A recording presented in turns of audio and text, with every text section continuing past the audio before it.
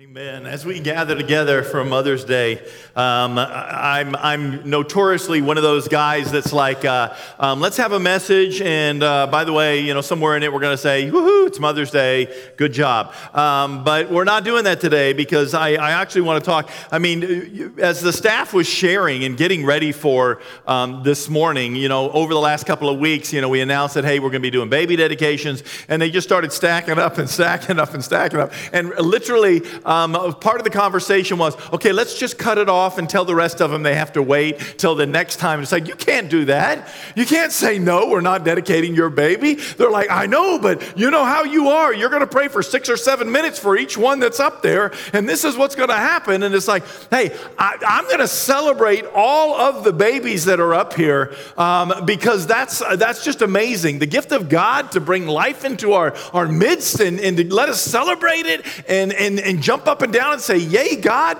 yeah, we want to do that. But I will say that's a lot of blessing from God all in one little church. It really is. It's like my father-in-law used to say, he's like, Noah said, God said, go forth and multiply, but he didn't say that Adam had to do it all. And he didn't say that Noah had to do it all. He didn't say that Joe had to do it all. He didn't say the vineyard had to do it all. He just said, go forth and multiply.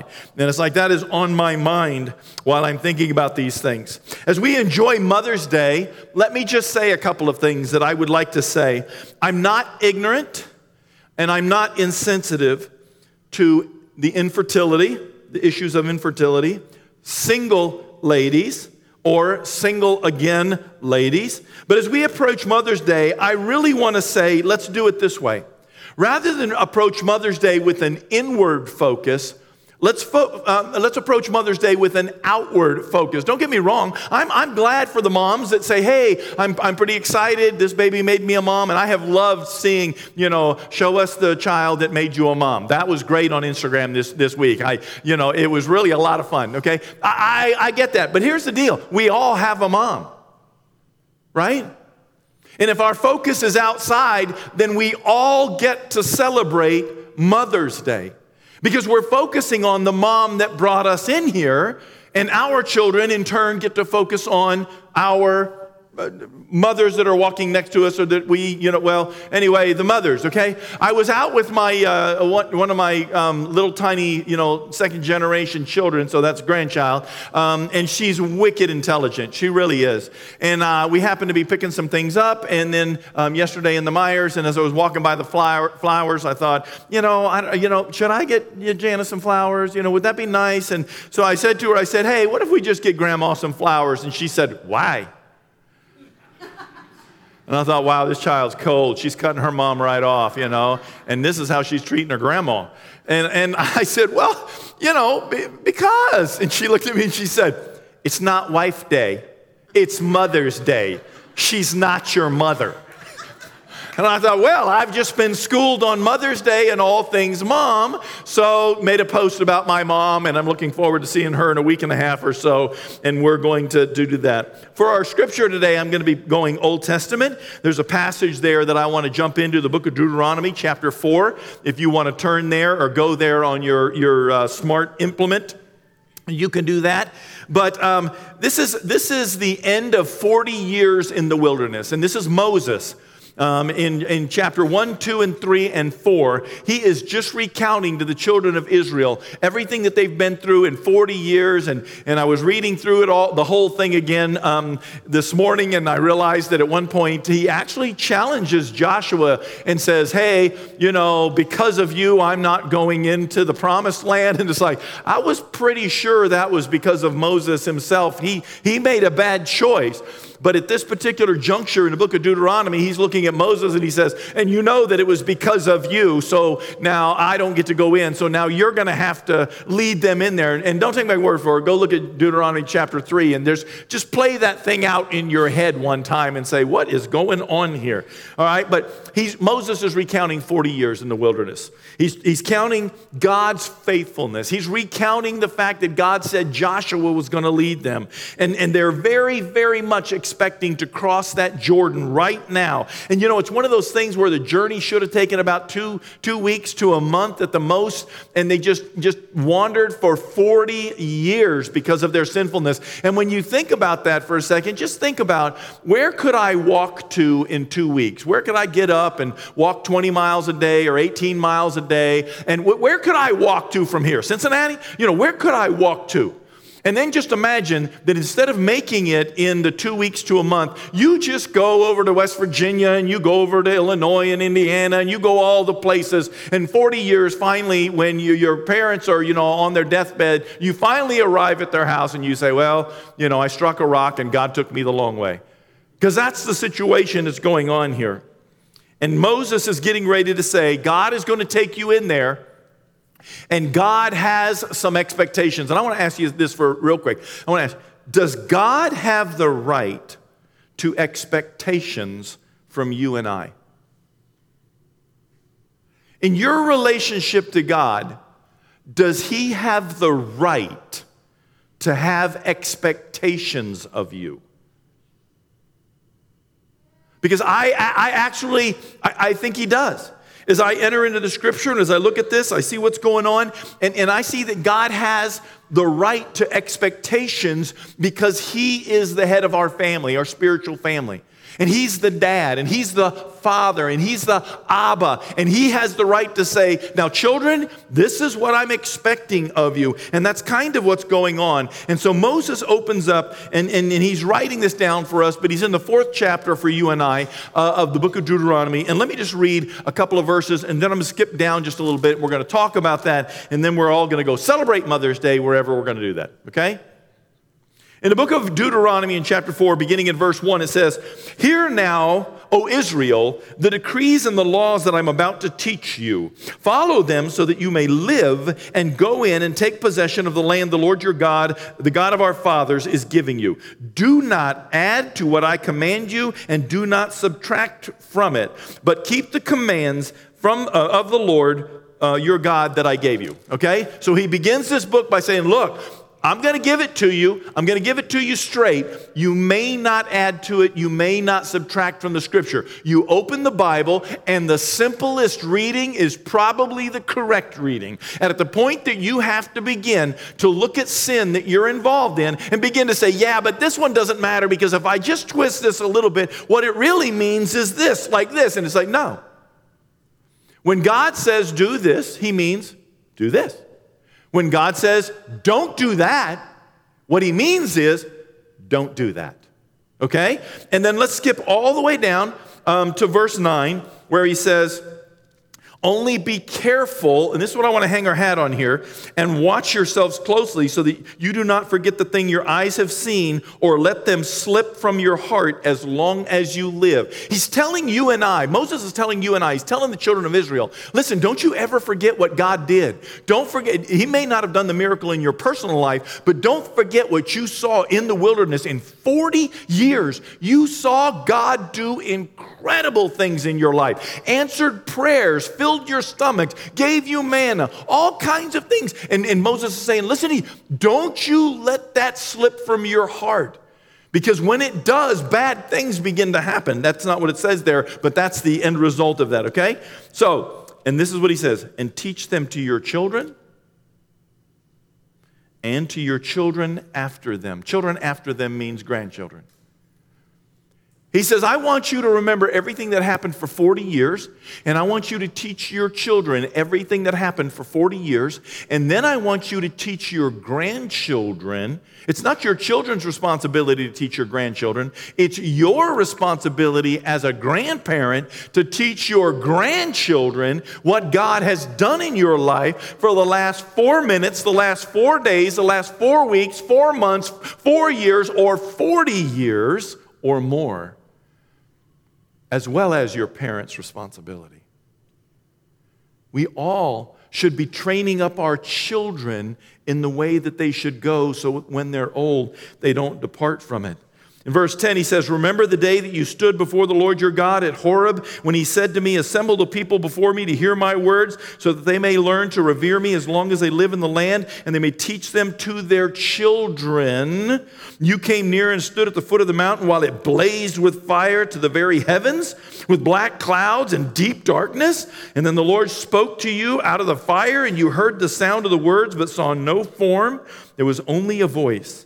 And he declared to you his covenant, the 10 commandments, which he commanded you to follow, and then wrote them on 2 stone tablets. And the Lord directed me at that time to teach you the decrees and the laws you are to follow in the land that you are crossing the Jordan into to possess. And there's the picture. There's the deal. You and I. God has expectations for you and I. As we gather together, we don't gather together to baptize our children. We gather together to dedicate our families and our children to the Lord. In essence, we're sacrificing them to God's ownership. We are saying to God when we stand up here and get prayed over by the congregation that you hold us accountable. We're dedicating these children to the Lord, and when they get older, we're going to continue to teach them and instruct them and expect of them to follow in the ways of God. At some point, your children have the right to make any decision that they want to, and you've got to, that's the tough part about being a parent, is that children have a free will just like you and I have a free will, and it gets a little bit difficult. We recognize that we've been entrusted to raise them, but seeing them make money, gain fame, or get smart isn't the measure of success for our children. The question will always be, do they follow Jesus? Are they hungry? Listen, the question isn't going to be, do they go to church? It really isn't.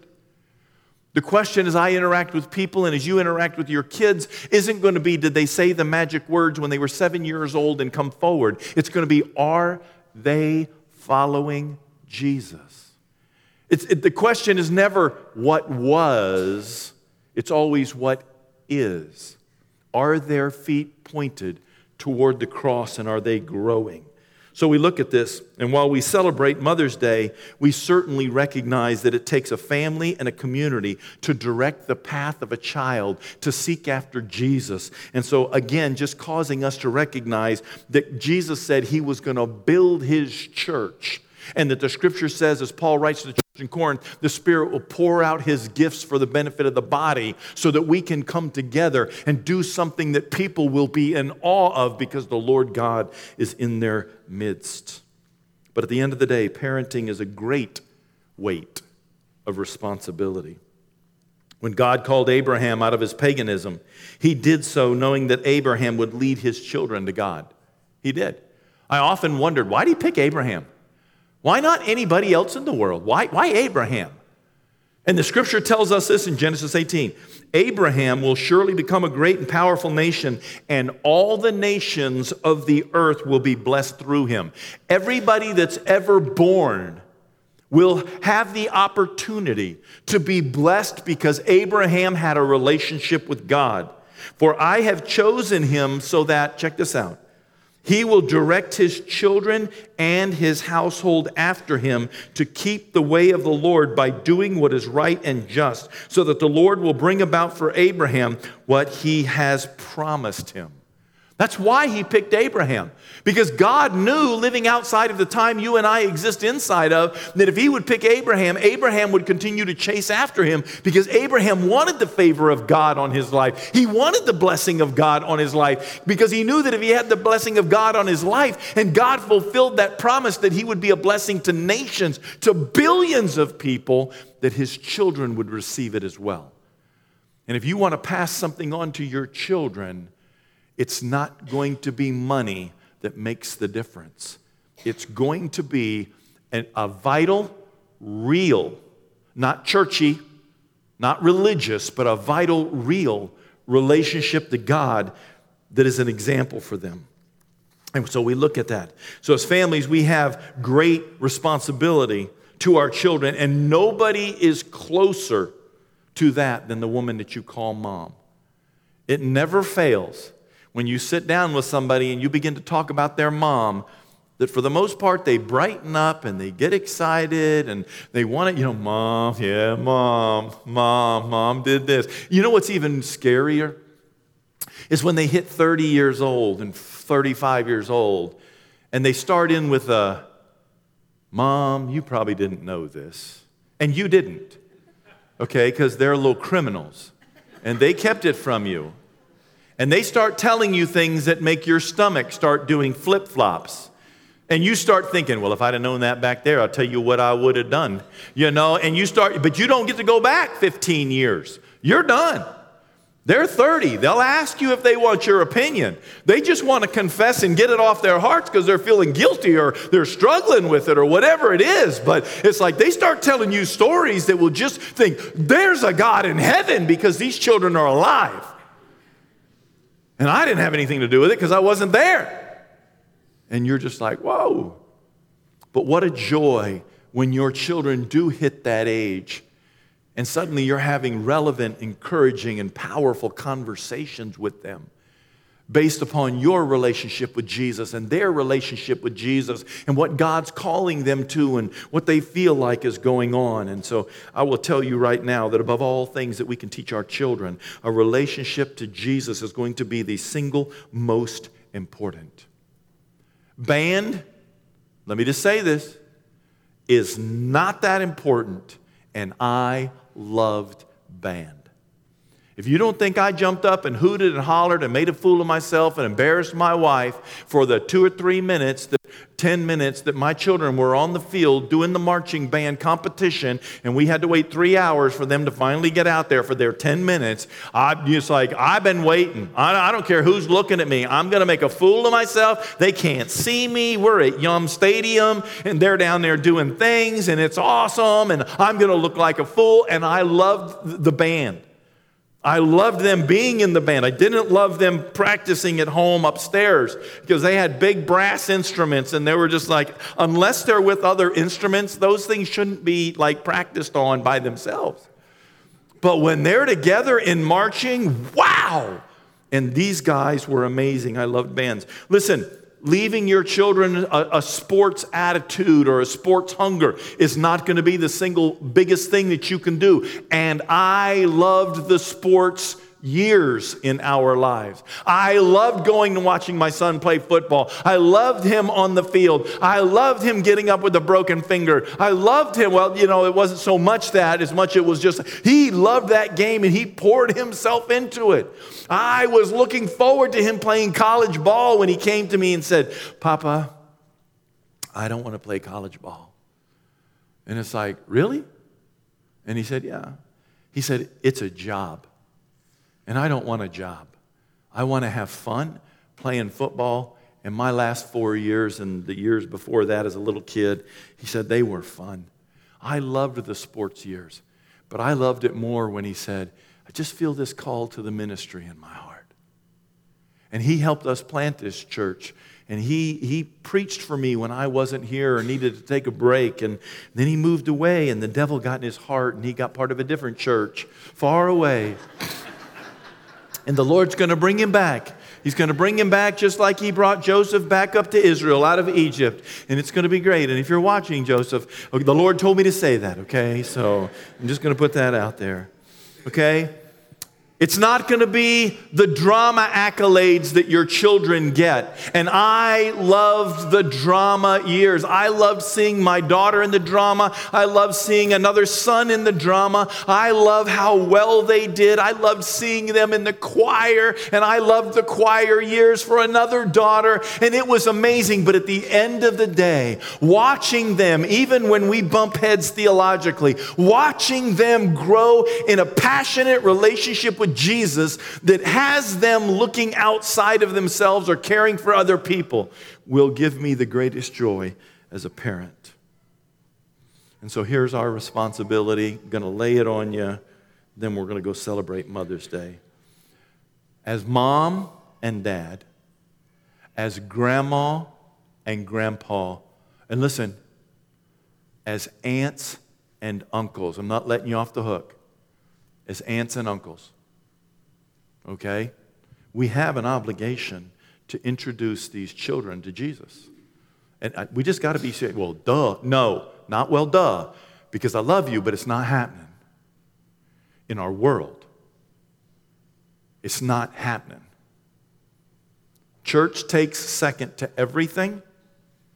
And do our children see us chasing after Jesus? Okay?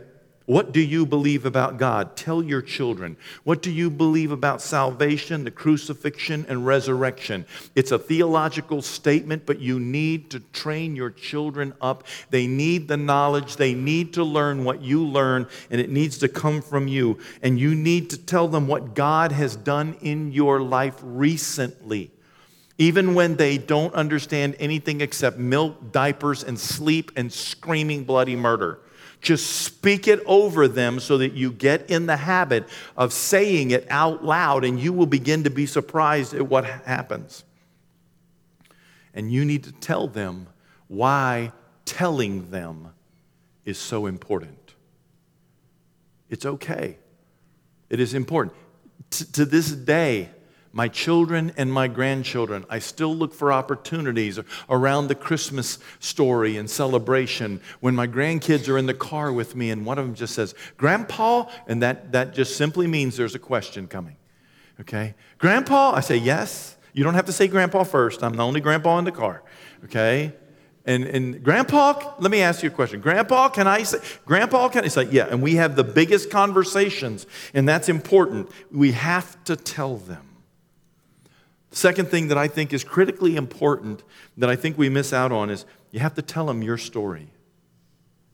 We have to tell them about Jesus. We have to recount to them the gospel as we understand it. As much as we've learned it, we need to be in the Word to be able to do that. But we need to bring it out. We need to share it with them. And sooner or later, we need to tell them our personal story of how and why and where I surrendered my life to Jesus. And when that moment is that it made this big transformation. Not the when and the why and the where I said the magic words, did the thing, did that. But at the point that it actually, you got, like grabbed by the short hairs here by God, and maybe He said yesterday, or maybe He said 10 years ago, you surrendered your life, and at that moment you said, "I get it. Now I need to move forward."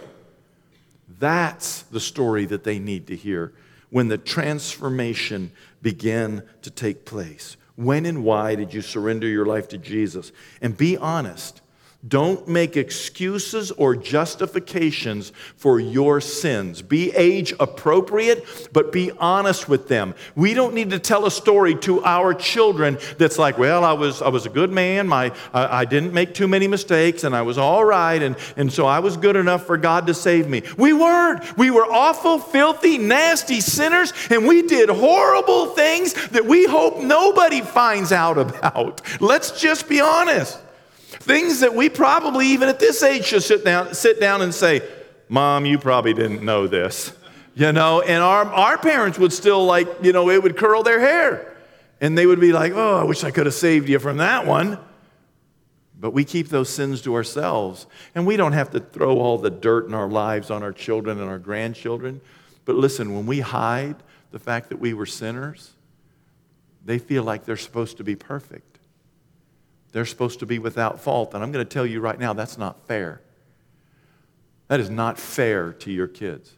It is not fair to your kids that they don't see you struggle once in a while in your marriage. It's not fair to your kids that they don't know that you got fired or that you're struggling at work. It's not fair to your kids to think that you are perfect and therefore they are missing the mark. It's not fair. Your children need the truth. They need it age appropriate, but they need the truth. So be honest. And here's the deal. Glorify God in the telling of your story. Glorify God that He saved such a wretch as me. Glorify God in that. More parents exclude the part that they are ashamed of and that they don't want to admit. But there has to be a story of redemption. Redeemed us from what? From what? They need to know that there's forgiveness for sin. They need to know that. They need to know that God will restore them time and time again. And then this is a big one right here. This is a big one. Let them see you following Jesus. Let them see you following Jesus. Let me ask you a question. Do your children see you pray? Do your children hear you pray? Not just for dinner. Do your children call you and ask you to pray? Do you call your children and ask them to pray?